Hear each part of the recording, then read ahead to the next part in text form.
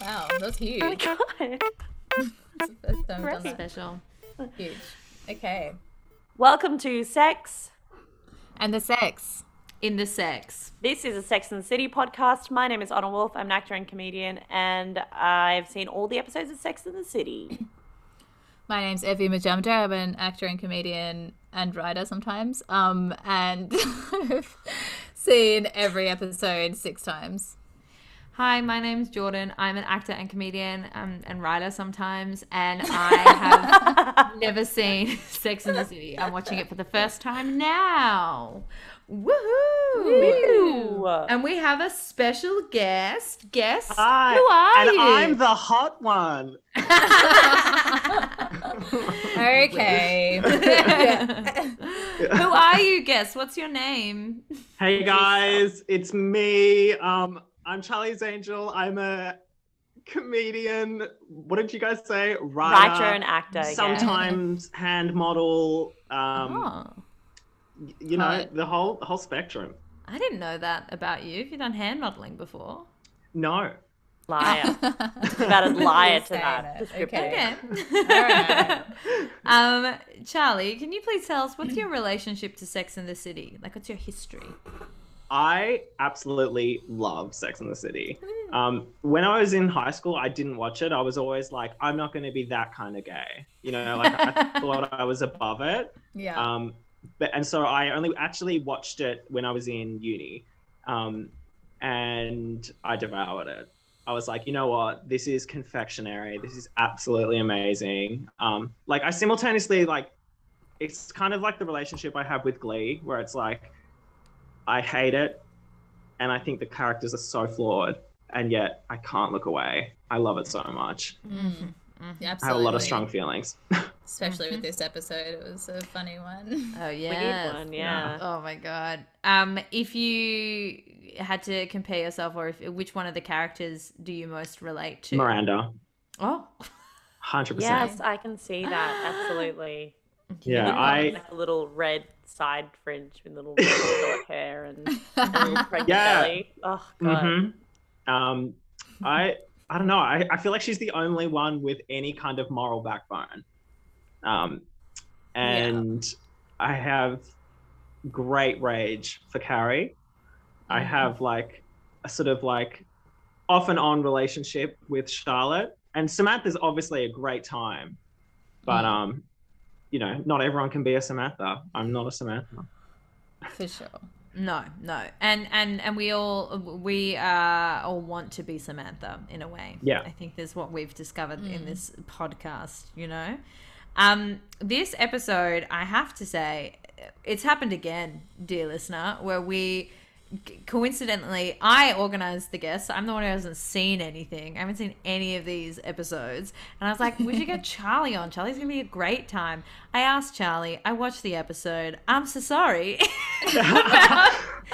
You feel like how do you feel about me asking you and you being like, this is gay content? On the fag episode? Yes.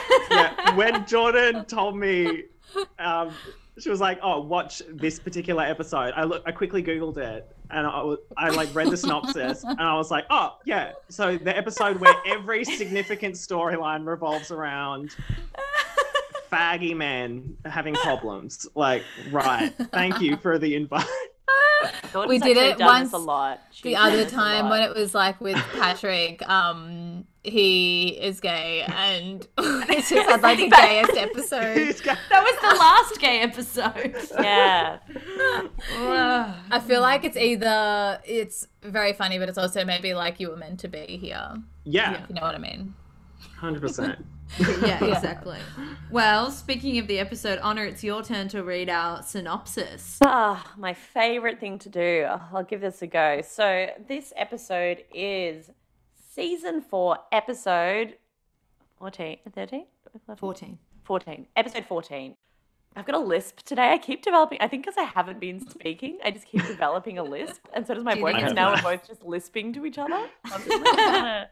Like we're two like sexy. I'm not using my words either. It is Yeah. the gay episode. Oh, Jesus Christ. Oh, Wow. Jordan, first you yeah. fucking get Charlie on. Yeah. Insult them. You're using Charlie, and now you're saying that gay men have lisps. That's what Some you're saying. gay men have lisps. I'm sure some. Yeah, anyway, okay, I'll just read Lisps. this. Hard word to say. Go on. Yeah. The girls spend a hot night at the gay club Trade, dancing in a sea of bare-chested, good-looking men. Carrie meets sexy Australian shoe importer. Wow! Oliver Spencer to Stanford's envy. Samantha gets so high on beefcake. What? Samantha gets so high on beefcake, ecstasy, and naked dicks in the gents. Oh my God, did Gay Jeff write this when he was drunk? I feel like he's never been horny. so explicit before. Oh my God. Okay. Naked dicks in the gents. No girls there. Okay, so KGF this is a gay man who's a misogynist. I feel like that's what we figured out from these synopses so far.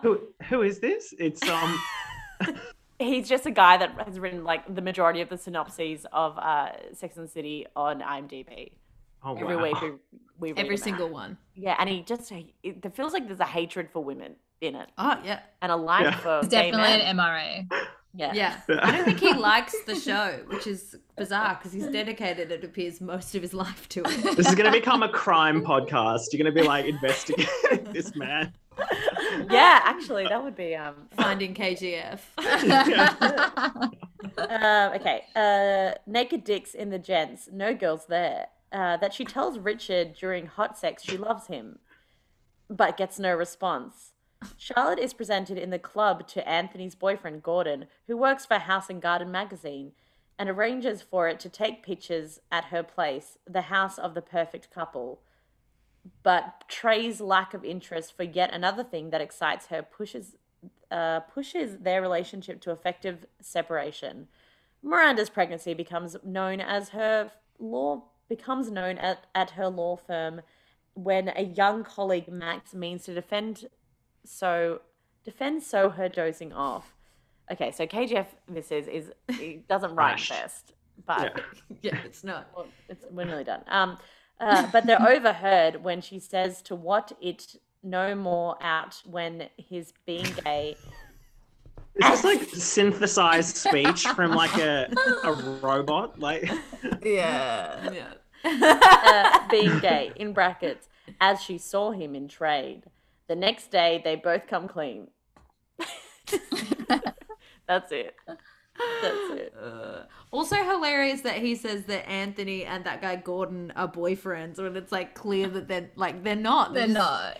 Anthony wants to hook up with this guy, but KGF is like, in my world, it is nuclear. We have a family relationship. I really enjoyed this episode. I think you described it really well, Charlie, before when you said it was like confectionery. This feels like one of those episodes where it's like, ooh, yummy, yummy. Yeah, for sure. it's like everyone's doing their absolute like D grade performances. Like the script is bad, the scenes are improbable. It's a beautiful time.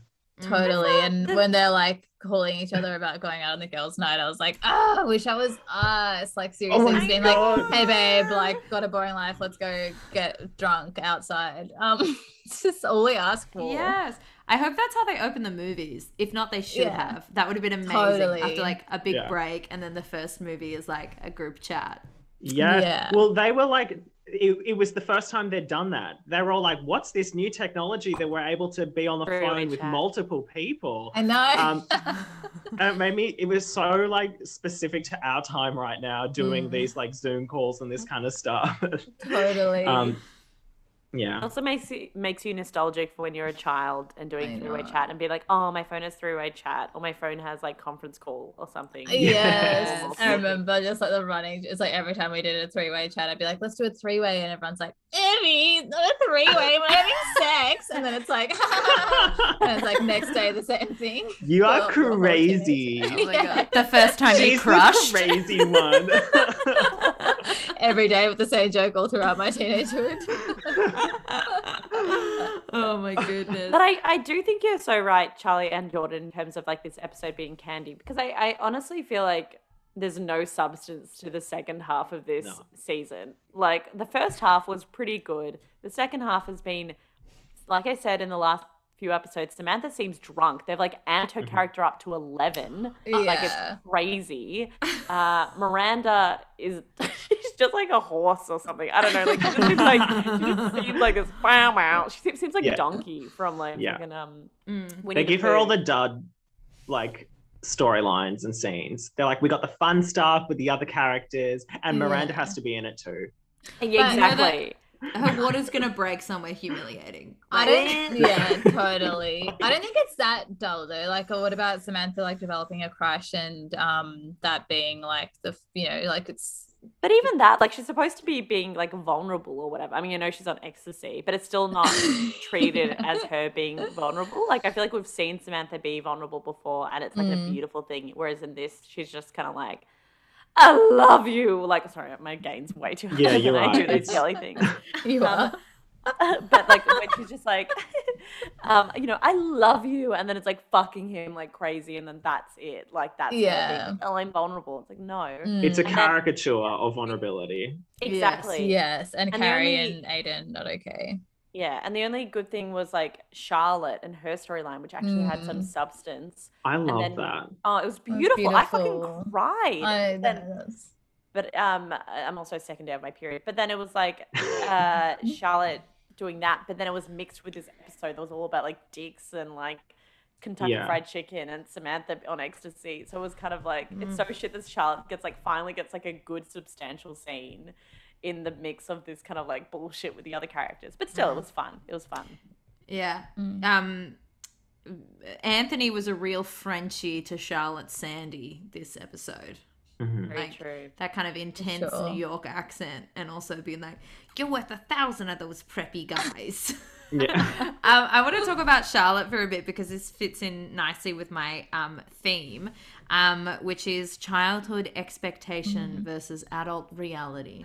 Because we meet this guy Gordon at the club who does like horse and hound or whatever. Wee, it was very funny. Wee wee. Wee wee. That is funny. Wee is so funny to say. They're just saying wee. Wee. It's very funny. It's very good. I love French. So Gordon's at the club. We find out that he works at Horse and Hound or whatever she's reading, and we also find out that she's. This guy's like, are you calling me? Are we going on holiday or what? And Charlotte said something that made me go, "Oh, Charlotte!" She used to like flip. Sorry, through I will the just magazine. fix that. 1 second. Oh, I thought that was Sky. Oh, you've got a dog. Sky's more of a. We do some loud noises now, so you can edit this bit out, Jordan, in it. Whoa. Shit. I spilled my drink. No. Don't startle me, you know. No. I'm so sorry, Irvy. 1 sec. I didn't think. She's the honest scared Irvy and she spilled the drink. Oh no. Oh no, it is red wine. I'm so sorry. I'm just Irvy's so slow at being scared. Oh my god. I've got a fright and then spilled you've carpet beer all over I'm my sorry. work document. Oh my god. So sorry. It's fine. It's locked. Okay. Oh my god. All right, we're all right. Yes, so Charlotte said that she flipped through this magazine and she would like wear her mother's pearls, and I was like, I love these little flashes into the girls' like childhoods, and that I was like, that's very cute, and also very like nice that like Carrie, we hear as well, she used to like buy Vogue magazines instead of eating and like healthy. Yeah. That's not wellness. And it's nice to kind of hear that they're kind of in some way living out their fantasies to a certain degree. Like they have achieved the goals, but the ball isn't there. Yeah. I'm so sorry. I just imagined Miranda with a what's that thing that the judge has? One of those little hammers. Little Gavel. hammers. A gavel. Totally. Well, on that, when Charlotte says that thing about her childhood, don't you think it's super sad? Well, I know we're just like jumping no sequential thing here, but at the end when she's like, the voiceover is like, and then lots of girls in their pearl earrings, like pretending to be their mums, watched that and thought it was a happy wedding or happy marriage. And it was so sad at the end, being like, okay, so we're all brought up on like fucking bullshit all the time. Yeah, it's all fantasy. They're really they definitely laid it on thick. Like with the whole like, no, I'll take this photo shoot with you. It's my parting gift to you as we have this like tumultuous breakup. And it's just so like, and she's like trying to like smile through the pain. It's fun. It was beautiful, but it was I loved that. I was like, oh my God, Trey. I'll be like, yeah, well, lay it on thick. And me in lockdown, my period, being like, this is what theatre and cinema and art and life is about. This is humanity. It's being there for someone. And I wrote it down as my theme. Yeah. It was really nice. Oh my God, that was my theme too. I thought the actual lines, like the script of the breakup was really beautiful and like simple. And I was sort of thinking to myself, like, I can't think of many shows that have like a significant character have a breakup that's just that like cathartic, where it's just like, we're not compatible. Like we have different desires and like, you want kids. I don't want that. That's the end of it. And I feel like it's felt especially good at this stage because they've been arguing about it for like a season and a half. It's like they broke up like a season ago and it's like, will they, won't they? And now it feels like we've earned that clean cut, like it's happening now. That's true. I have also just come in on this episode. So like I haven't like had to endure Trey for a season and a half. We've been here since like, season oh my God, 2. it was just it was so quick and simple and painless. You missed the cardboard baby, Charlie. Oh my God. That was fucking bad. That was bad. Yeah, it's the Charlotte and Trey storyline. I was kind of rooting for them. I think just because I like the actor of Trey, but Trey is an asshole, and he is in this as well, and just like him not caring about her magazine thing and stuff like that, but at the same time still expecting her to like keep the home and stuff like that. It's like, well, this is like an achievement when that's your job, so just fucking step up. I don't totally know. I think Trey's like so not hot, even though he's hot. You know what I mean? Like at this point, why would you still be fucking him when like he had like major erectile dysfunction and like fucks his mum and like is just constantly boring and annoying and not very funny. Did you see the glint? Yeah. Yep. The little like sparkle in his eye when he said he was moving in with his mum. Yeah. He's like, you just take the apartment, I'll move in with my mum. And she's like, okay. Yeah, it's fine, we'll share a bed. It's all for you, Charlotte. Yeah. I've been dying for this the whole time. Totally. It wasn't long ago that he was like monologuing that his mum isn't really his mum, so it's okay if they fart. Like totally. So Jordan, what was your childhood expectation and then the reality now? Oh, I hadn't really thought about me. Okay. Well, but I did want to ask how you guys feel about like I think that when we're young we have these like grand expectations and then it's kind of beaten out of us over some time. Yeah, totally. Well, I found a letter that I wrote to myself when I was like dead set being, and I used to write all these like every new year. I was like, Capricorn season, like let's like write new goals, and I'm like, this boy will be my boyfriend by like October, and it was just like all these goals, like I will get better at maths, and that was like the short-term goals. And I also like wrote a letter to myself for most years being like, Irvi, you're reading this and you're 25 years old. You've been nominated for an Oscar and you've never given up on your dream of acting because that's what will get you through. And like all this shit about just like how famous and stuff I'd be. So that's cool to read now sitting in lockdown. Always imagine like these kind of things, these stories that you tell is written in blood. Like yeah, one time when I learned about Descartes and philosophy, it is like he says something I can't even remember it now. But it's therefore like, I am. Yeah, I think therefore I am, and I was just like, this isn't okay. If you're like cutting yourself, don't do it. But I was just like, trigger and don't do it. Trigger. Okay, I didn't like fully cover. I like did a little like slit on my like not wrist, just what's it called, like your armpit, not your armpit. just What? Sorry, your it's body? sounding worse. Like side on of your like on this bit, like your bicep. Your tricep. Just to draw some blood, and I just did like two like warrior marks across my face. I'm like, I think they're for a late night things. Yeah, I was not right as a kid. I love that. No, it's I mean, it's obviously not okay, but like I love it's always the intensity of being a teenager. Yeah, being a teenager is intense. And your parents are just like, go to bed, like stop saying I'm doing annoying things. I was like writing about a boy. I feel like I was like really like bizarrely not intense as growing up as a kid. Like sort of like worryingly low stakes. Like all of my like whenever I would think of the future, I think because even before I knew that I was gay, like something about the, heteronormative paradigm didn't gel with me.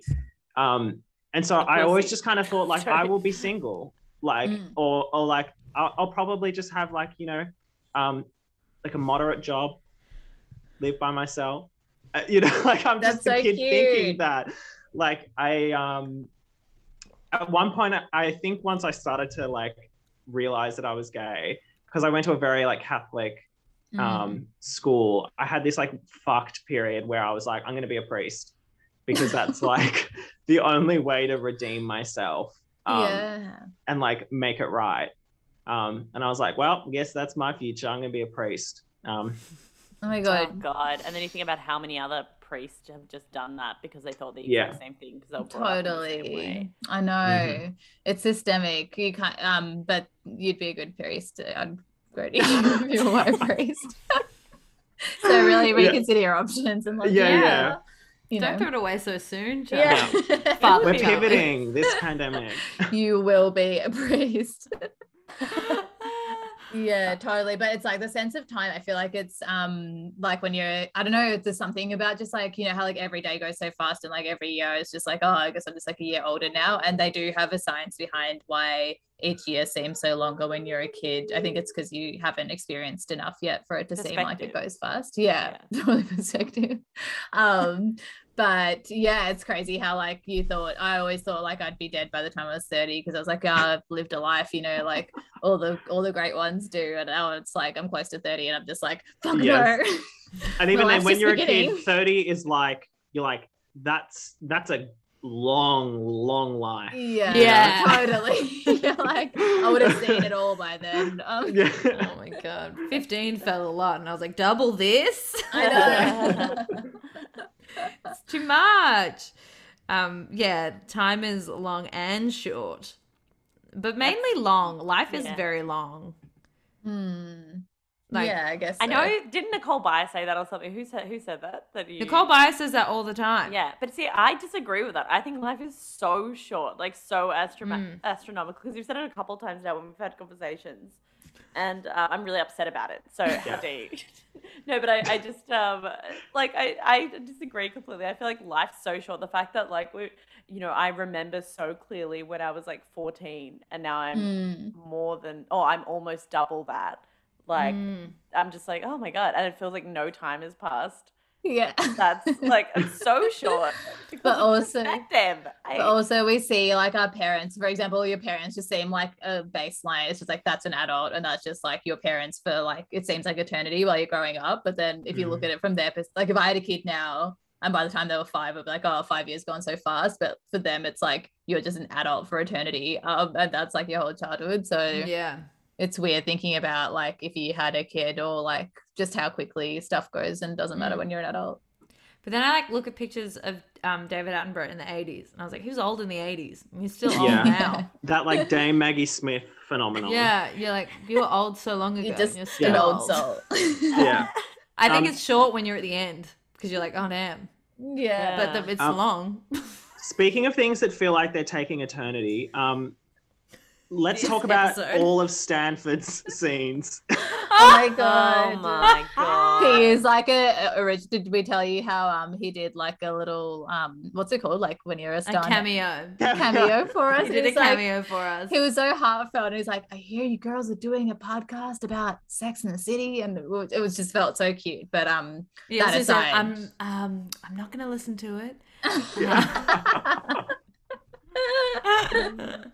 That aside, his scenes do take forever since he's not listening anyway.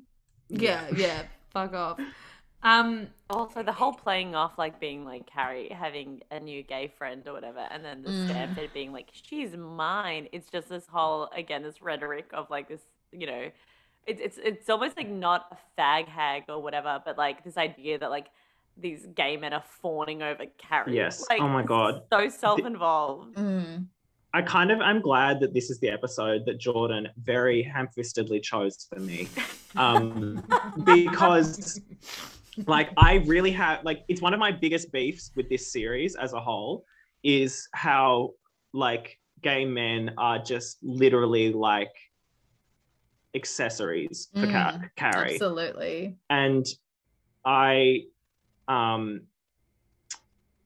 yeah, like it's never more apparent than in this episode where it's just like even like a new character that has never met Carrie is just immediately obsessed with her. And as you said, Anna, just like fawning over her from the get-go. And it's just, and like this is happening at a gay club where like people are like shirtless and like fucking on the dance floor. And you meant to tell me that all that this man has to do in his life right now is seek out this woman and tell her that her dress looks amazing and then like give her like a gift parcel. Like what? You just carry this fucking gift bag with you for when you meet a protagonist woman? Totally. Like what they have no like function outside like Carrie being interested in them. And then like Stanford coming in randomly in the episode being like, are you abandoning me? And it's just like, what does he do? What's he doing at like this cafe? Totally. Why is he here? What does he want? Like, what's his goals? And even with like how Carrie like blows, she's like, okay, so she goes out, she's like saved from her like boring relationship, and she goes out with this guy and he's talking to another gay guy and she's like, I'm leaving, I'm done, like this is fun.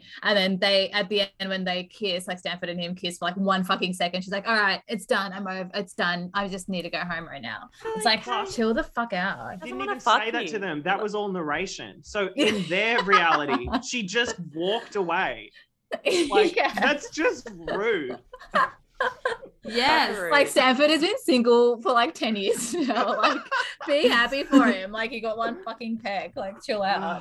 Yeah, she's so impatient with them. Like we never see Carrie going to like support Stanford in one of his storylines or something like that. It's always like Carrie has a storyline, he kind of checks in with us on it. And I don't know, it just pisses me off. And like that scene with that Australian guy. Oh my God, yeah. And like at one point I had to like write it down because I was like, that is fucking so shit. But it was like him being like, he literally said to her, could you be any more fantastic? To Carrie. It's like, who says that? And also, like, why are they writing him like he's straight and wants to fuck Carrie? Totally. And then the twist is that he's gay. I don't know. Like, just like the whole, like, why are people, like you said, Charlie, like, why are these people like fawning? And I understand that it's like, I don't know, like a replacement of Eden and this idea of her being single and going out but being unavailable because those men are gay or whatever. And but then still having the same dialogue and still like writing it the same way is so, it feels so fucking weird. But then in saying that, like I feel like and the friendship or whatever seems so like it does seem so flirtatious and pointless and not even in like a fun, oh, we value each other for different reasons, but then we can also flirt and have a fun relationship in that way. It just feels like weirdly like guy trying to fuck this woman. The whole time I thought he was going to turn around and be like, actually, I'm like, actually you know, bi. we're open and we just like do bi stuff. But Carrie's worst nightmare. Yeah. Oh, Carrie hates bi men. Oh yeah, because they're promiscuous liars and they cheat. And she's like, what does it mean? You can't trust them. Yeah, I mean, trust the sex columnist to have open-minded views about fucking. Oh my God. But like, I also just feel like this episode, beyond Carrie, who I have a lot of like issue with and how she treats like the gay men in her life as just handbags basically, is that like this episode just felt so much just like het tourism into the gay world, literally. Totally. Like it's like, we're gonna go to the gay bar, look at them, ha ha ha ha ha, we're in your space, ha ha ha ha ha, and then they're like in the bathroom and like, we're here because there's no female bathroom, and then like Samantha like sexually assaulting at the urinal, and it's just like, how is this? It's like, this is fucked. And then they're all like, well, we got that out of our system. They all laugh at the gay porn, being like, oh my god, such a like sexy, exotic, stupid thing. That pissed me off so much. I'm like, you're telling me that you're sitting there watching porn and it's like so detached from you that you can just comfortably, platonically watch it with your friends? Absolutely not. I know. Totally. It's like, that's an intense experience. I'd love to watch gay porn with my friends, but only to feel the sexual tension rise and be like, what's going on? What's going to happen? Yeah, you like watch it in a dark room where you take it seriously, not just like Charlotte walking in and then she's like, I'm not in the mood for gay porn. And then Carrie's like, you're not in the mood for gay porn? Like, what the fuck? I know she's like being ironic or whatever, but just like the whole thing is a joke for them. Yeah. That also potentially not, I mean, I think maybe that porn in general, I mean, probably not. I think it is just them making fun of gay porn. But the way that Carrie kind of like imitates it later on with Aiden, is it just because porn was more taboo back then? And then the fact that it's all like, like kind of thing. And maybe, she doesn't have access, like she's not like watching YouPorn or RedTube or XXX NX or whatever. It's my favorite side. But like, so it's more like this idea of like the corniness of porn potentially, because it's back in the early 2000s. And it is progressive. Something I was thinking about. It's progressive that they like breached this discussion and, like featured it. But my issue is just how they like dispose of it. It's like at the end of the episode, it's like, well, that's done. Let's wipe our hands of it. Never acknowledge it again, kind of thing. Like, this character will never be seen again. Carrie literally walked away without a goodbye. And when Carrie does that, like, disgusting, I have in capitals in my notes, she's been like cringe when she's like, and like goes down on Aiden. It's just like, fucking kill yourself. Like, seriously, what the fuck? But also, Aiden was so turned on. Oh my god. Aiden was like, looked like fucking horny as fuck. Yeah, it was actually the hottest I've ever seen Aiden. Yes, he was so hot. Like, what are your thoughts on Aiden, by the way? In this episode, he reminded me so much of my partner. Me too! I wrote down, I'm Aiden, because she comes home and she's like, I want to fuck, and he's like, I just had fried chicken and my stomach's That was like my partner. I'm like, that's me. Like, every day I'm like, my stomach feels like I'm going to fucking diarrhea anytime. So it's just fucking like, hell, that's so funny. I wasn't going to say it, but like, now that you have, like, it reminds me of my partner too much. And like, when like he was like, she's like trying to like get into it after the night out, and he's like, babe, can you just like rub my belly? Yes. And she's like, this is so annoying. I'm annoyed that he's doing this. And I'm like, you should fucking be so lucky to rub that belly. Like, it's just, I don't know. I love him so much. I think the rubbing the belly thing, it did remind me a lot of my partner. I feel like the issue in this relationship, which is probably, I mean, my theme was something else, but I think something to talk about is Carrie is making herself smaller for Aiden. Like, she's fitting into his desires, fitting into what he wants to do, which is fair enough. Aiden's just holding his ground in this episode, being like, oh, I just want to stay home and eat chicken. And like, his, him being kind of like, oh, what the fuck do you mean? Like, they have a key to that. That's so corny, like blah, blah, blah. That's all fair enough, except for the fact that he's not appreciating what Carrie wants to do, which she wants to fucking go out. She wants to like go out in the evening and do something fucking fun. And then he's shitting all over it, being like, why would you want to do that? Let's eat KFC, which is also so dumb as well. Like, look at your partner. She obviously has like body image issues to the point where she has to consistently be less than a size 6. You know what I mean? Like, consistently be so thin. Why the fuck are you being like, let's just eat KFC? Like, where the fuck is your mind at? I mean, I know it's like an actor versus a character, but I'm like, she wouldn't just want to sit at home eating KFC. Like, Alex, and watch the game. Yeah, like, why would you want to do that? It's so dumb. But I think like the issue in this relationship that I see is that Carrie's trying to fit her. She's so desperately feeling uncomfortable or like is in love with Aiden but doesn't want to be with him in a way because she doesn't want to live the same lifestyle as him. She's making herself smaller and like forcing herself to be like the sub in the relationship and fit his kind of like more homely way of life when she's like a New York City girl wanting to go out and do all these kind of things, which then you see an appreciation for that homely sort of life in the end of the episode. And like being like, oh, I just love him. I want to spend time with him, which I think is so fair. But it's also like, yeah, but you also need to like stand your ground in the relationship and be like, I want to go out because I want to go out, and that's completely fair enough. You do what you're going to do. I'm going to do what I and not just use your like gay friends as like a prop to just be like, yeah, let's have a fun night, and then just be like, Stanford, don't give a shit about your lonely issues. Like he's been like reaching out the whole episode, being like, hey Carrie, I'm lonely, like I'm scared you're replacing me with this other gay guy. And she's like, bye, I'm gonna get into my het relationship now. Don't treat your gay friends like they're your boyfriend. They're just your friends. Like, why are you treating them like they're your replacement boyfriends because your boyfriend's staying home just because they have a penis? It's like, demeaning. I wonder if around this time is that how, I don't really know much about it, but like around that time, was there much depiction of like gay relationships or like gay people on TV at all? Will and Grace. No, I don't.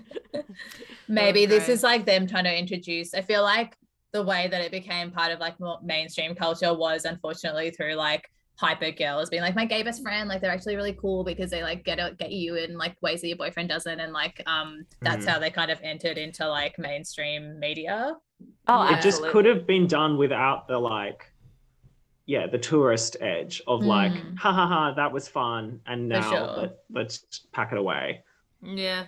And it was also that trope that I remember growing up of like all gay men are ripped and have like beautiful like jawlines and bodies and stuff like that. Have fashion sense. How ridiculous. Yes. The amount of gay men I know that have like literally the worst sense of fashion. Why did you look at me when you said that? Well, yeah, that's exactly why. Yeah. Watch yourself in your little hoodie. Totally. That was the other thing about maybe you were going to talk about this, Charlie. Were you going to say about the guy coming into the office? Yes. I'm like, come on, as if he would do that. Oh my God. From going him just from rocking up in like a fucking like leather BDSM suit with a whip, like at his law firm, like rolling in with fucking Xanadu roller skates, just like, this is me. When he's been like repressed and scared this whole time, and he's like, I haven't told anyone I'm gay, and he just like walks in with like the most like outrageous outfit. It's like, because of him we weren't allowed to have casual Fridays anymore. I loved that woman who's like polite for the last 2 years has been like casual Fridays. Like we got her whole story arc in that moment. She's like, I finally got it over the line. We get casual Fridays. And then he could have been wearing nipple tassels. It was so funny. Like he was just like, but also amazing that he did it as well in a way. Like I kind of, as soon as he walked in, I was like, fuck yeah. But I thought it was going to be like this interesting take where like, he ended up getting fired, like in that moment when she was like, except with whatever his name was, when like all the lawyers were like gathering around his office, I thought he was going to get fired. And I was like, ooh, this is like an interesting take that like, even though Miranda's pregnant and she's going to lose all these cases and stuff like that, which is a pain in the ass as well, her being pregnant still fits into their like concept of like a woman's role and stuff like that. And then this guy wearing a mesh shirt, but it wasn't, it was just casual Fridays. I was wondering as well, like, because when they had that meeting in the bathroom and Miranda was like, oh, whatever the fuck his name is, because it's not important in this episode. Apparently none of the names are. I never remember the Australian guy's name. He's in White Lotus. Anyway, yes, he is. I was waiting for someone to bring that up. I was going to bring that up. That is amazing. I love him. He's an HBO mainstay. Also, it was very funny as well. His Australian accent just reminded me so much of The Secret Life of Us, and it's nice to hear the Australian accent change and shift throughout like different decades. Because I was like, I felt like back then I was like really like, yeah, I'm Australian, and I would love to do this kind of thing. And now it's kind of shifted a bit more. I feel like him in White Lotus, I love him, and it's just like he's just got such a natural. You just like want to root for him. Like he's just like a great guy. I mean, my life is fucked, but it reminds me of every hospo manager I've ever had. I know, and he's just like, but he's got this innocence about him that is just like, yeah, go you. And also like the fact that I didn't know him at all before this, and he's just like been quietly and like all this like American shit is cool. Yeah. But the interaction that they had in the bathroom and Miranda being like, oh, I didn't know, which she meant it's so fucking awkward. Anyway, whatever. But then her kind of saying that, I'm pregnant and like, I don't want anyone to know about that. And him being like, I'm gay and I don't want people to know about that in the office. And because at first I was like uneasy about the comparison between those two things in a workforce. But then I was like, fuck, like there are two huge things that completely, especially during this time, would shift someone's idea about someone's capabilities in a workforce, which is fucked completely. Yeah. But like, I was like, oh, they are two like discriminatory things about, people's lifestyle and stuff. Or just like, sexuality and, being pregnant. And well, that's what I was going to say, is that this whole, I guess, like the whole, like gay men entering the mainstream media through like, girls being like, my crazy gay best friend who's like always out doing drugs and like at gay clubs. Like, I feel like that's still a common conception to an extent. And like, that's why like our parents' generation, it's like, that's what they think like being gay is just like this huge like party and everyone's just like crazy. But it's like, that's why even to this day, I feel like you don't see that many normal just like, like both my bosses at the moment are gay. They just like live normal lives, like have their partners and like just like are like, not crazy and like going out and doing drugs all the time. I also love in that way that you completely like disregarded a different lifestyle to like the heteronormative lifestyle, being like going out and like having fun, like instead of staying home and looking at one partner. But that's what it feels like the media descriptions have been so far. It's just like being gay is like synonymous with like just being like fun and loose and stuff all the time. All of the gays on television in that era are like coked up. Just sex maniacs. Caricatures. One thing I really liked in this episode is that I felt like there was a mirroring between Charlotte and Trey and Carrie and Aiden, in that like as Charlotte's having that realization of like, oh, I've kind of built this fantasy for myself and it's not fitting.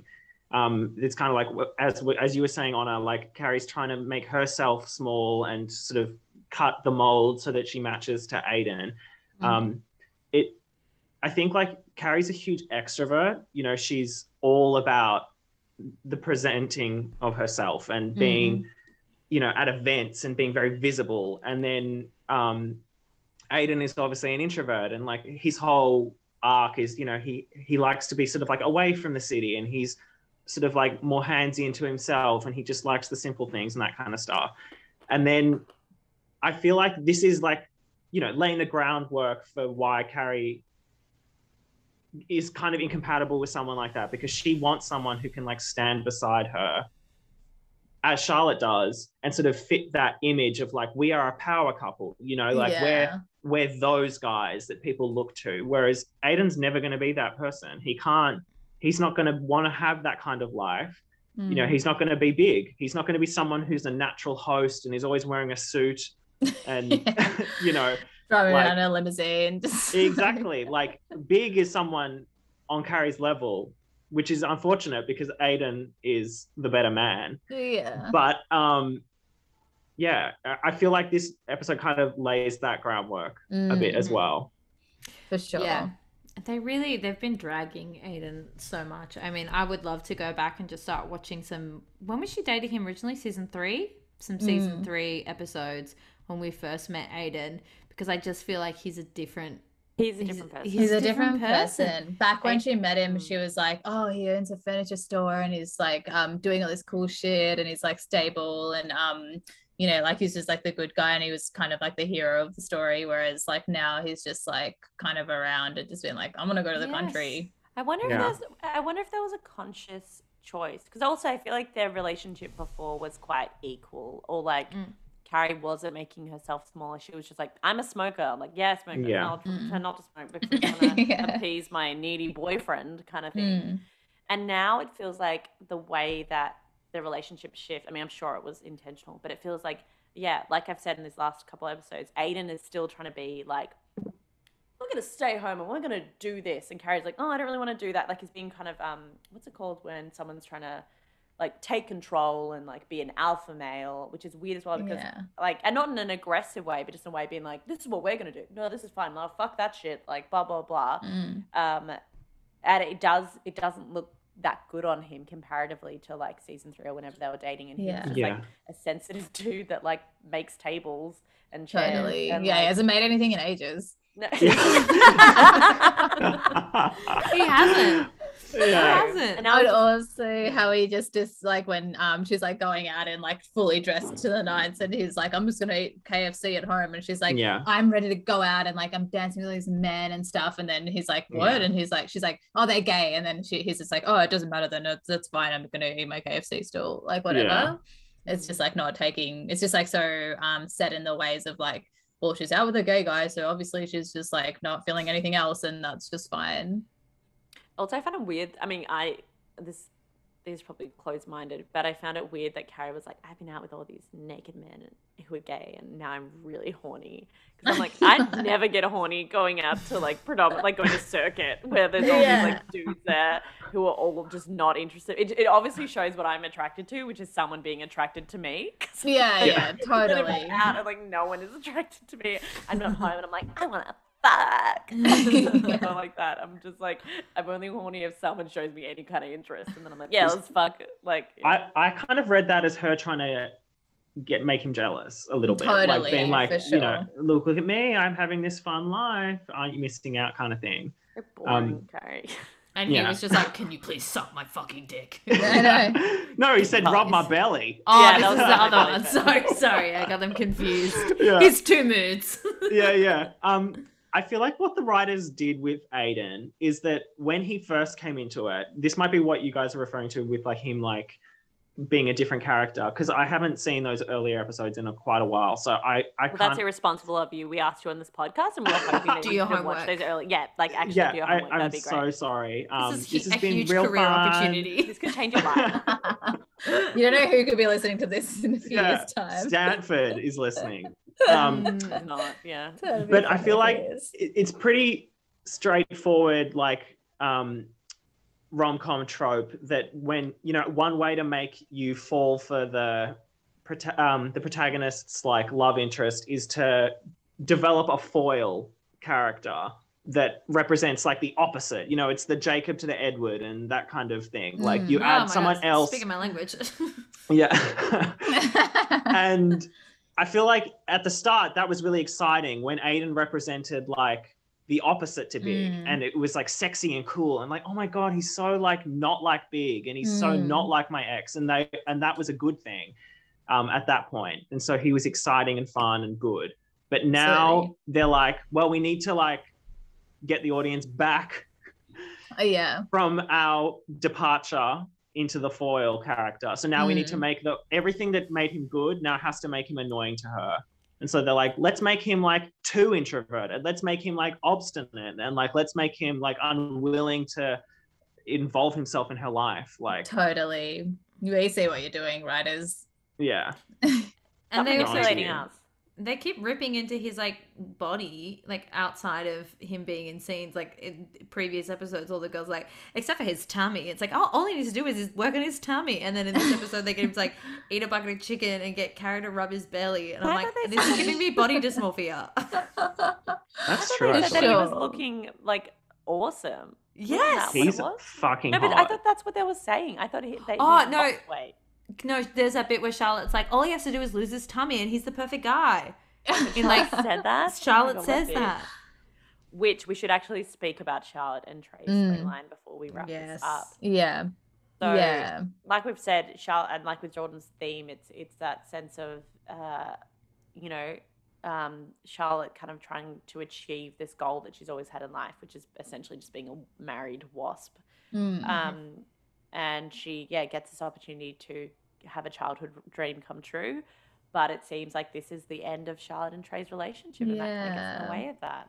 Yeah, and it's kind of like foreshadowing. I feel like if you haven't watched the series, just like it being like it's like she's like a step ahead, and just like that sadness of that was kind of my theme of just like when I haven't really had to do this so much, but it's just like, you know, when you've like committed to like going to a wedding or like doing something like that, when you're like, we will do this together as like a couple, but that you already know it's over, and it's just that kind of moment of being like, oh, like all the sad stuff of like what we would do, but we're not together really. That's kind of like me being in my ex-boyfriend's all of his sister's wedding photos. That was like a part of the family. And we broke up a couple of weeks or a month or something after that. And I found that very funny. I got so jealous seeing my ex's sisters. This was like the talk of the town, like for like fucking years. And it was like the person's wedding being like a big deal. And then like we broke up and like a year later she got married. And I'm like, I was meant to be there. Like I was meant to be in that photo. But like obviously happy that I wasn't. But it's sad when you miss out on cool things. Yeah, because you miss out on more than just the person. You miss out on the fantasy or the hypothetical life that you had built. You're like, that's where we're headed. You know, for Charlotte, it was like, there's going to be this, you know, as you said, like wasp path ahead of me. And so now it's not guaranteed anymore. And she's mourning not just Trey, but like that image of a life. And nothing more so than like in a freaking magazine being like, this is what a successful relationship is, and just knowing that's going to be coming out in a few months and that you won't be together is pretty sad. That was a real moment. Yeah, that was beautiful actually. I really thought that was a nice like scene in an otherwise very like chaotic sort of silly episode. Totally. Yes. Yeah, I agree. It reminded me of the Bold Type with Richard and Sutton. Yes. Have you seen the Bold Type, Charlie? No. But oh my god, do not start. It's good if you love like hate watching something. It's like the perfect thing to hate watch. They're all like, I'm gonna save the world through social media and like I'm gonna tackle the big issues through my Twitter, Instagram account. It's just like that. Plus, like they all drink a lot of wine and never hungover. Are like always like dressed to the nines every fucking time you see them, but they're like girls' night every single time. And they always have times like meet up for a juice before work. Yeah. Oh god. It's like when you see people like go to cafes before school in movies and TV shows, and you're like, what? Like it happens in Neighbours all the time. Oh, it's oh my so god, they crazy. have no time. What time is that cafe open? 6:40. And their work is always open. It's just like she's like Sutton will be like, I've got to like dress. I've got to like sew the costumes for like 50 things before tomorrow, and they're like, okay, let's go for a drink, and then she's like back at the office just like working away till like God knows what hour. It's crazy. Someone worked out that Rory Gilmore would have to leave her house at 4:30 in the morning to go have like breakfast at Luke's and then catch an hour bus to school. Oh my god, it was very funny. Speaking of funny, the Samantha actually being vulnerable for once, well, you know, through ecstasy and telling Richard that she loves him, which could quickly go into a theme that I'm just making up now. Have you ever told anyone that you love them in a weird situation or out of, you know, drugs or whatever? Like, has anyone been in that situation? Because I feel like Samantha, and like whether that was true or not, like whether the alcohol or the drugs or whatever was going on made you say it, or whether you just said it out of, you know, just because you said it. Yeah, she had one bump. I'm like, you didn't you know, like crazy after that. It's fine. Sorry, it's cut you off. No, I was going to say, I feel very much like I relate to Samantha in that, because I think we're meant to feel that it's not the ecstasy, obviously, that made us say it. It's, you know, that connection that she's having. As someone that also told my partner that I loved them mid-sex for the first time, I was like, oh, wow, that's a bit too real for me to relive that. But yeah, like for sure. It happened. Sex. How did that happen? Were you like what were you doing? You were just like, I love it. Like, how do you like, mouthful? I love you. Great, you love so much. I mean, oh, you just like, I love you. Like how? Yeah. Ooh. Oh wow, bit of wanting in that voice. That was nice. Thank you. No, I'm like really composed during sex, Honor. Thank you. I love you. I got it. You're like, were you your fucking like briefcase out. delirious and stupid? And did you sound like crap?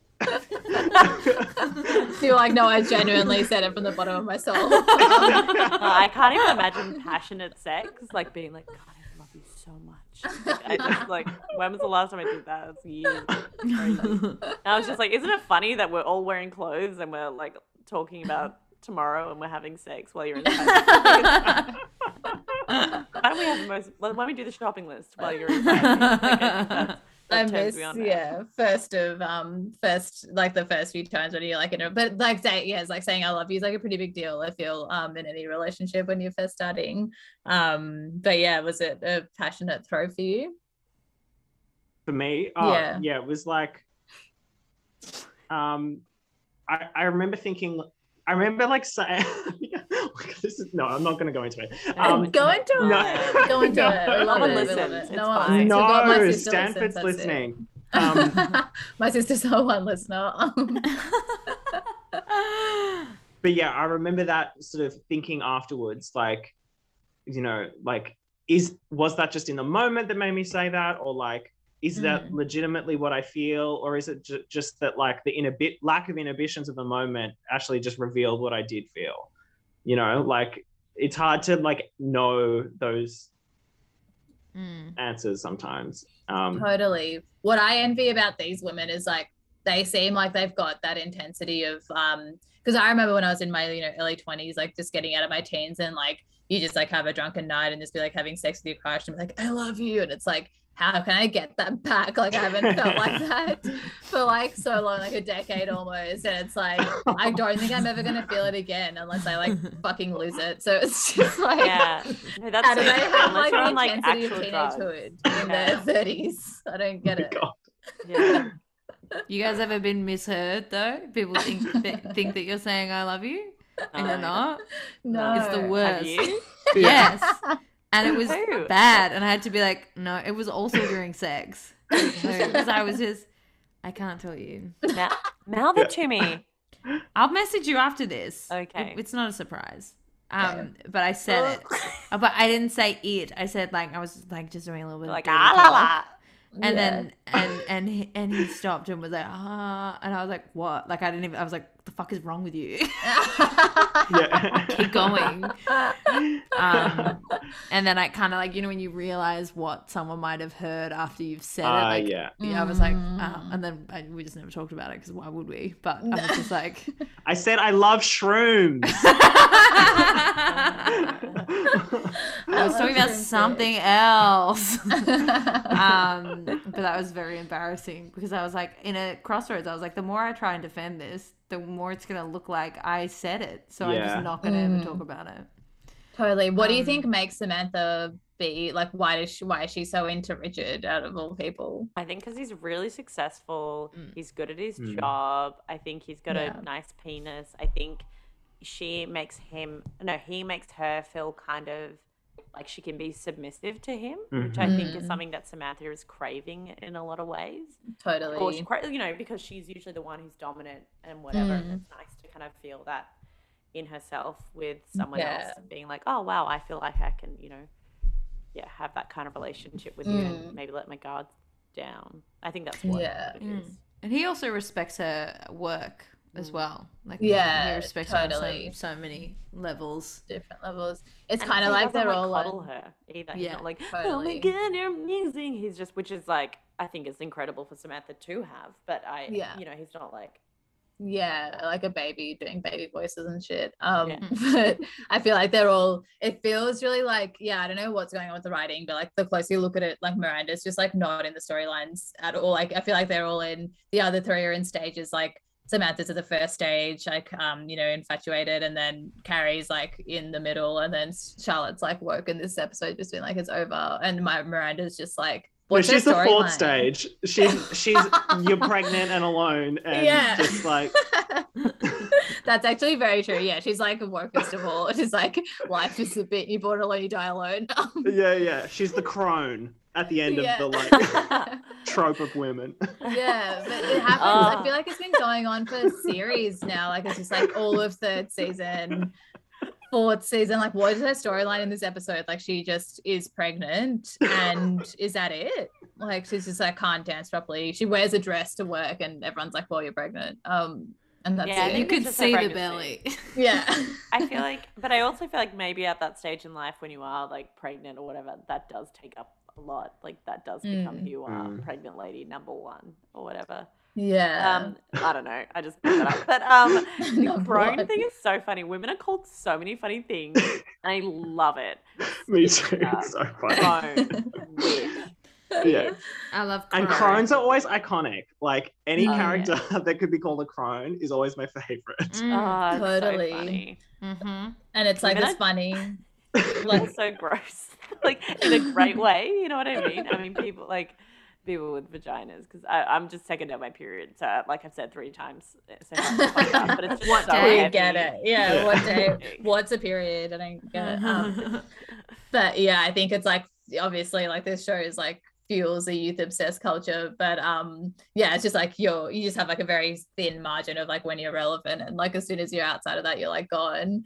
But I wonder if like through COVID and all of this stuff, I feel like all of that's being reshaped because we can't do any of those things, and that kind of like narrative of like you're in your 20s, like 30s, like just go out and have fun. It's just like, what are we actually looking at here? Because I don't know, it's just like, is that even relevant it's made me anymore? be like, oh my god, age is just so dumb, like in terms of like, and also why would I strive to try and be like a 22-year-old anymore? You know what I mean? Like I've definitely come to that point where I'm like even like looking at, I mean, it makes me crave New York or whatever, just being like this idea of there being different spaces like that you could fucking go party for different ages, like is something that I totally crave. I would love to go to a place where I'm like, oh, everyone here is over 25. That would be the dream. It's like have the nightclubs that we used to go to when we were kids, but just like have them for our age, because if you go to them these days, not that they even exist anymore, but it's like if you did, it would just be like everyone's like fucking 18, so it's just crazy. You just and I want to be the hot young thing. You want to be like the next thing, and it's like, okay, move over. But I feel like it's making us, this whole period's like making us, it's like, just imagine you were 22 at this age and like you've been told your whole life that that's like your best year of life, and then you're just like inside all the time. It's like, it's making us just be like, look deeper, or like who the fuck are you outside of this like culture of going out and partying? Not much is the answer. It's just like it's a just shell of a person. It's just made me buy a bunch of outfits that I'm never gonna wear. Like a fucking like 2-meter fur purple coat, and be like, I'm definitely gonna wear this when I go out. And it's like, when am I gonna go out, and when am I gonna wear that? I'm just living fantasies. Have you guys seen that discourse on Twitter or like heard about it? That there was some woman who made like a tweet that was like, I am like, I think she was like, I'm like late 30s, single, living in lockdown. And basically she was complaining about lockdown, and she was saying like, these are like, I only have a couple more like feasible like childbearing years. And like, this is a pivotal time for me to like find a partner, and I'm meant to be like dating people and like, you know, out there living my life and like putting myself in like, you know, fortune's way so that I can like meet people. But like, it's like lockdown is like taking it away from me. And then people were like, you're being selfish, like so focus on like old people and all that kind of stuff. But then everyone's talking about like whether that is a fair enough thing to think about. Like, I think for sure. How can anyone acknowledge that that isn't fucking awful? Like, especially at that point in your life, and if she's a woman, and like can have children, like at this stage. Like, we've been told our entire life that turning 36 or whatever is when you're like, you're going to have you're not going to be able to have children or whatever after this age, or it's going to be really, really difficult. And you're also told, you need to have a partner to have children, and also it's more financially viable to have a partner and have children, so you can like work that kind of shit. And there's no systems in place. And if that's something that you've been told your entire life is what you need to have, and now you've been in lockdown for the last 2 years, and maybe it's like, you're turning 38 now. It's like, of course you can feel shit about that. That's like, we're in a really lucky position, Irvi, like you were saying, like 22-year-olds, like, oh my God, this is supposed to be like my early 20s when I'm going out and like having so much fun. Now we're in our late 20s and we're kind of like, oh, that's all kind of bullshit. But at least we have the privilege of having enough time where we're not in that kind of biological clock phase where it's like, if you do want to have kids, this is the time to like get with a partner to do that. Totally. And it's for sure. It's maybe it's not the same as like, you know, I get the argument that it's like, you're not in like a, you know, really like country that's like struggling with COVID, like your life's at risk and all of that stuff. But at the same time, it's like, I feel like that's something I'm struggling with in lockdown, because I keep being like, the guilt of like not being in like some fucked up, you know, situation is totally fair. but at the same time, it's like it still does suck, and it's just like you've been told. Lockdown sucks. Yeah, it's lockdown like you've been told you're hardcore. Especially if you're like counting the months. If you live by yourself and you've been counting the months down, like anyone, regardless of if you're trying to have a baby or not, like living by yourself through this would be like fucking shit. I feel. It would be terrible.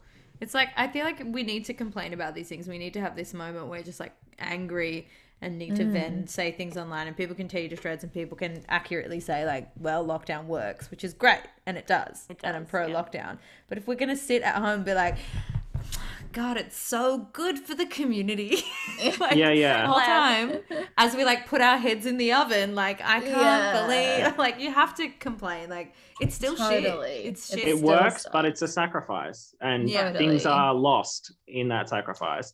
Not for Sydney, though. No, I'm joking. Oh, yeah. I'm joking. Sydney's losing. We're in lockdown. I mean, it's really awful for them. But lots of great why TV the fuck are they happening still in so Sydney. open? Yeah. Yeah, good for them. No, it's fucked. I am so much more grateful for living in Melbourne, where I feel at least, even though I've gotten both of my vaccines, but it hasn't completely taken into effect yet.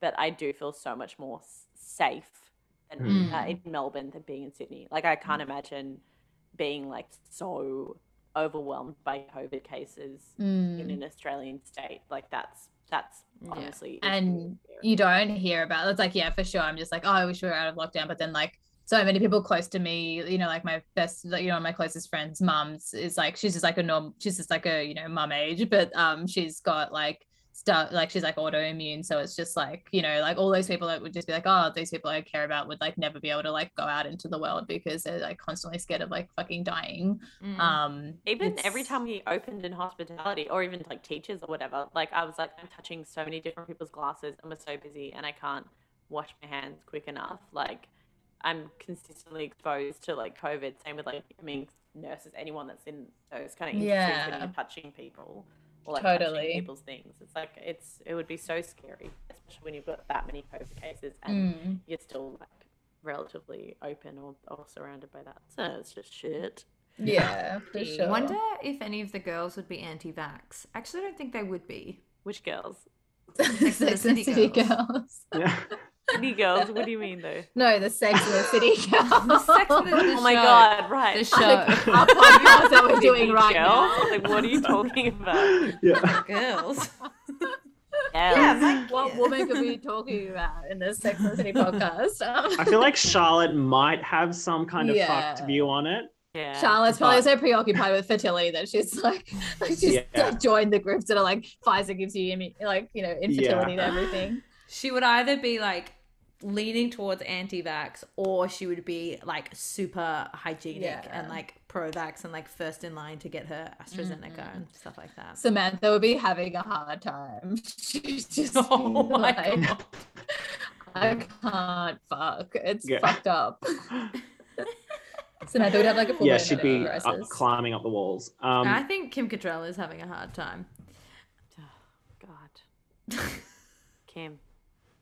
I feel like this idea of like the limit on fertility and the pressure put on women to have kids and live that kind of Charlotte Wasp fantasy life.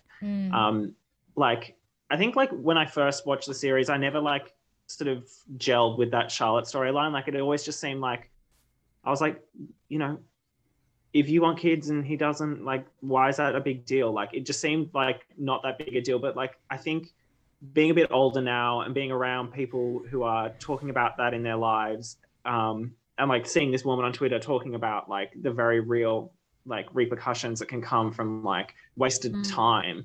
Totally.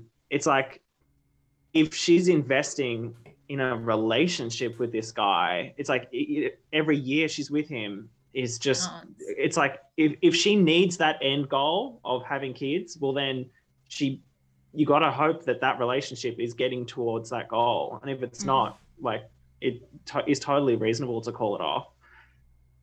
Absolutely. And also like with the woman on Twitter, it's like, it's not only that you can't date someone now, it's like all your other options are gone. Like who's fostering kids, who's like adopting kids right now. It's just like all those systems are like not in place right now. So it's like a scary question of being like, what is my life now that it's just like this indefinite dark period. Yeah. And I think, again, it's just the fact that we've been told our entire lives that having kids is like the end goal or whatever, and that it's like, see how many lockdown babies there are. It's crazy. It's just like, why the fuck? It makes no sense. Like, I feel like it's just like I was just thinking the other day on the toilet when I was having bowel issues, that I was just like, would not be able to handle like being pregnant or having a kid right now. It's just like answering their questions and being like, the world's a hopeful, beautiful place for you to grow up in. It's like, it's not. And it's just like so much to like, it makes no logical sense to have kids right now. But people are popping them out. Are like fucking radical, awesome people. We've already had Gen Z who are like radical, but it's just like, what's happening with that? People want to call this next generation of kids quarantinis. Oh, fuck off. That's disgusting. I've heard that. Did you make that up? Sorry, did I just drag you? No, really I didn't make it up. Oh, okay. I wish I did. Imagine if you had quarantinis and I was like, disgusting. I'm like crossing it off my jokes list. People really want to do this. No, I've heard that as well, quarantinis. And it's like someone was talking about before, like the different milestones that make generations. And it's like the generation that didn't, when I was teaching, it was like the kids that I was teaching were like, what's 9/11? And I was like, you don't know what fucking 9/11 is? And then it's like, what's COVID? These kids have like not, they're going to be so weird. It's like all you've seen is your parents for like the last 2 years, your formative 2 years of your life. If not more, like, you know, who knows how long it goes. So it's just going to be a funny generation. Imagine if they're like dogs, like they haven't been socialized to put muzzles on kids. Yeah, literally. And like so scared of germs. Like you've been told your whole life that like other people are the enemy. So you're just like obsessed with cleanliness. We'll find out. We should rate this episode. We've been talking too long. Again, how did it happen? I really enjoyed it. One of my favorite moments in the episode that made me laugh out loud, there were a couple. The woman who was like fighting for casual Fridays, she really spoke to me. And also when Charlotte thought they were going to watch an independent film and was like, I brought biscotti, and it made me really want a biscotti but also laugh. That was funny. Yes, I rate this one. Wait, did you say how much you rate it? Oh, I give it a 4 out of 5. We've never done that. Whoa, I give it changing the metric. I give it 4 out of 5? So an 8 out of 10. 8 out of 10. I give it 8 out of 10. I love the homophobia. I give it maybe like a 6.5 out of 10. I didn't really rate it that well, but a bit that made me laugh at the end was like, I feel like it's very, because I started watching the next episode as well. But it's like, it's just so like obvious in your face signposting, like it's called All That Glitters. And then at the end, Carrie shakes up one of her little dome balls, which she randomly now has 3 of. And she's like, it's not all it seems. And it's just like all glitter. And it's like, all that glitters isn't the truth. So, you know, it's funny. We're so close to the end of this series, and Carrie's gonna do something fucked. I know. You just know it, right? Yeah. Shoot someone. Oh my god, I would love that. And then Miranda has to be her lawyer. Oh, it's so good. The twist. It's like the OC kind of twist, the way that kind of series shifts. Sandy's now head of the Newport group. Okay, well, I've had my 3rd drink, so I'm probably going to give it a 6 out of 10. I thought it was average AF, and I really liked the thing that saved me, saved the episode for me. Saved me. This episode saved me. This episode saved my life during quarantine. Was Charlotte and Trey's breakdown of their relationship. I thought that was nice to see Charlotte actually have something that, like, have an aspect of her storyline that isn't just fucking filler. So that was nice. That was cool. It was still treated like filler. It was still like in a weird point in the episode. Like it was Harry the, was like the C storyline. Yeah, it's still C storyline, but like the biggest thing that happened. Anyway. Totally. Charlie? I would give it a 5 out of 10. And it probably would have been a 3 out of 10 if it wasn't for the nice scene with Charlotte and Trey.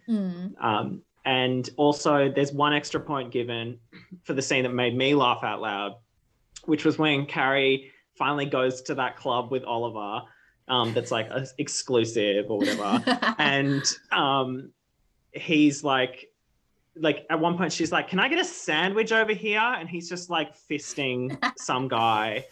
And she's like waking up to the reality of being ignored by this man and like what it means to go out with him. It's just like Totally. like it's so improbable and ridiculous, and she's so like out of place, but there's something satisfying on like a karmic level, because I feel so much like gay men are disposable to Carrie. It's nice to have it like kind of be spat back in her face, like, well, you give nothing to these people, so why should they give you anything back? Totally. Like Also, like, eat before you go out to like an exclusive club. Like, yeah. why are you trying to order dinner here?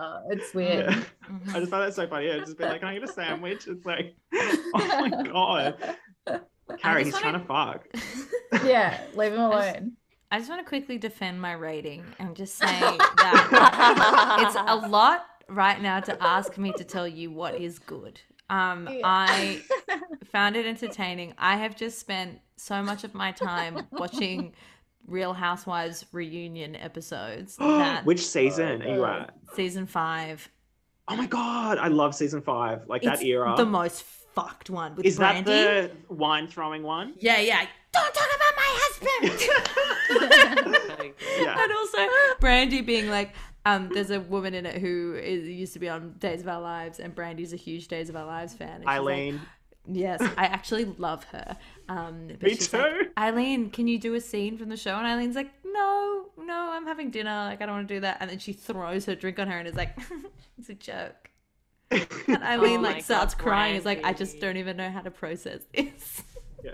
She's like throwing like money at her feet, being like, dance monkey, dance. Yes. Like, she's like, you're an actor, do a scene. Oh my God, it's so strange. Anyway, so that's what I'm working with. So when I give something an 8 out of 10, just know that it's coming from an unhealthy mind. Oh no, we knew. Yeah. Charlie, thank you so much for coming Thanks onto for our having me, guys. podcast. This is so much fun. We're Thank a couple you. weeks ahead, but is there anything you would like to plug, or should we just follow you on socials? Where can we find you?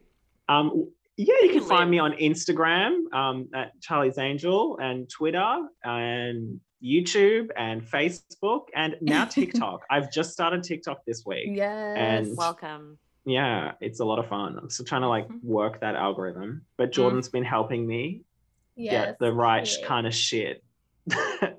Cute. Have I? Yeah. You just Just keep, by like, sending you things. you've just been sending me stuff, and now it's kind of like becoming my feed. Oh, okay. So yes. you're making yes. Yeah. Yeah, that's good. That's all I can hope to do in this crazy world. Yeah. Thank you for listening, everyone. Please like us and subscribe to Please us. like us. Please like us. Love me. Love me. Also know that we have a email account at which is sexandthesex@gmail.com. If you want to send us an email, I would love that. Yes. It would be so fun. That to read would an brighten email our from lives. Please send us an email. And just it helps us a lot if you write a rating. The only rating that we have is from me. So that would help. Thank you so much, everyone. Thank you. Bye. Bye.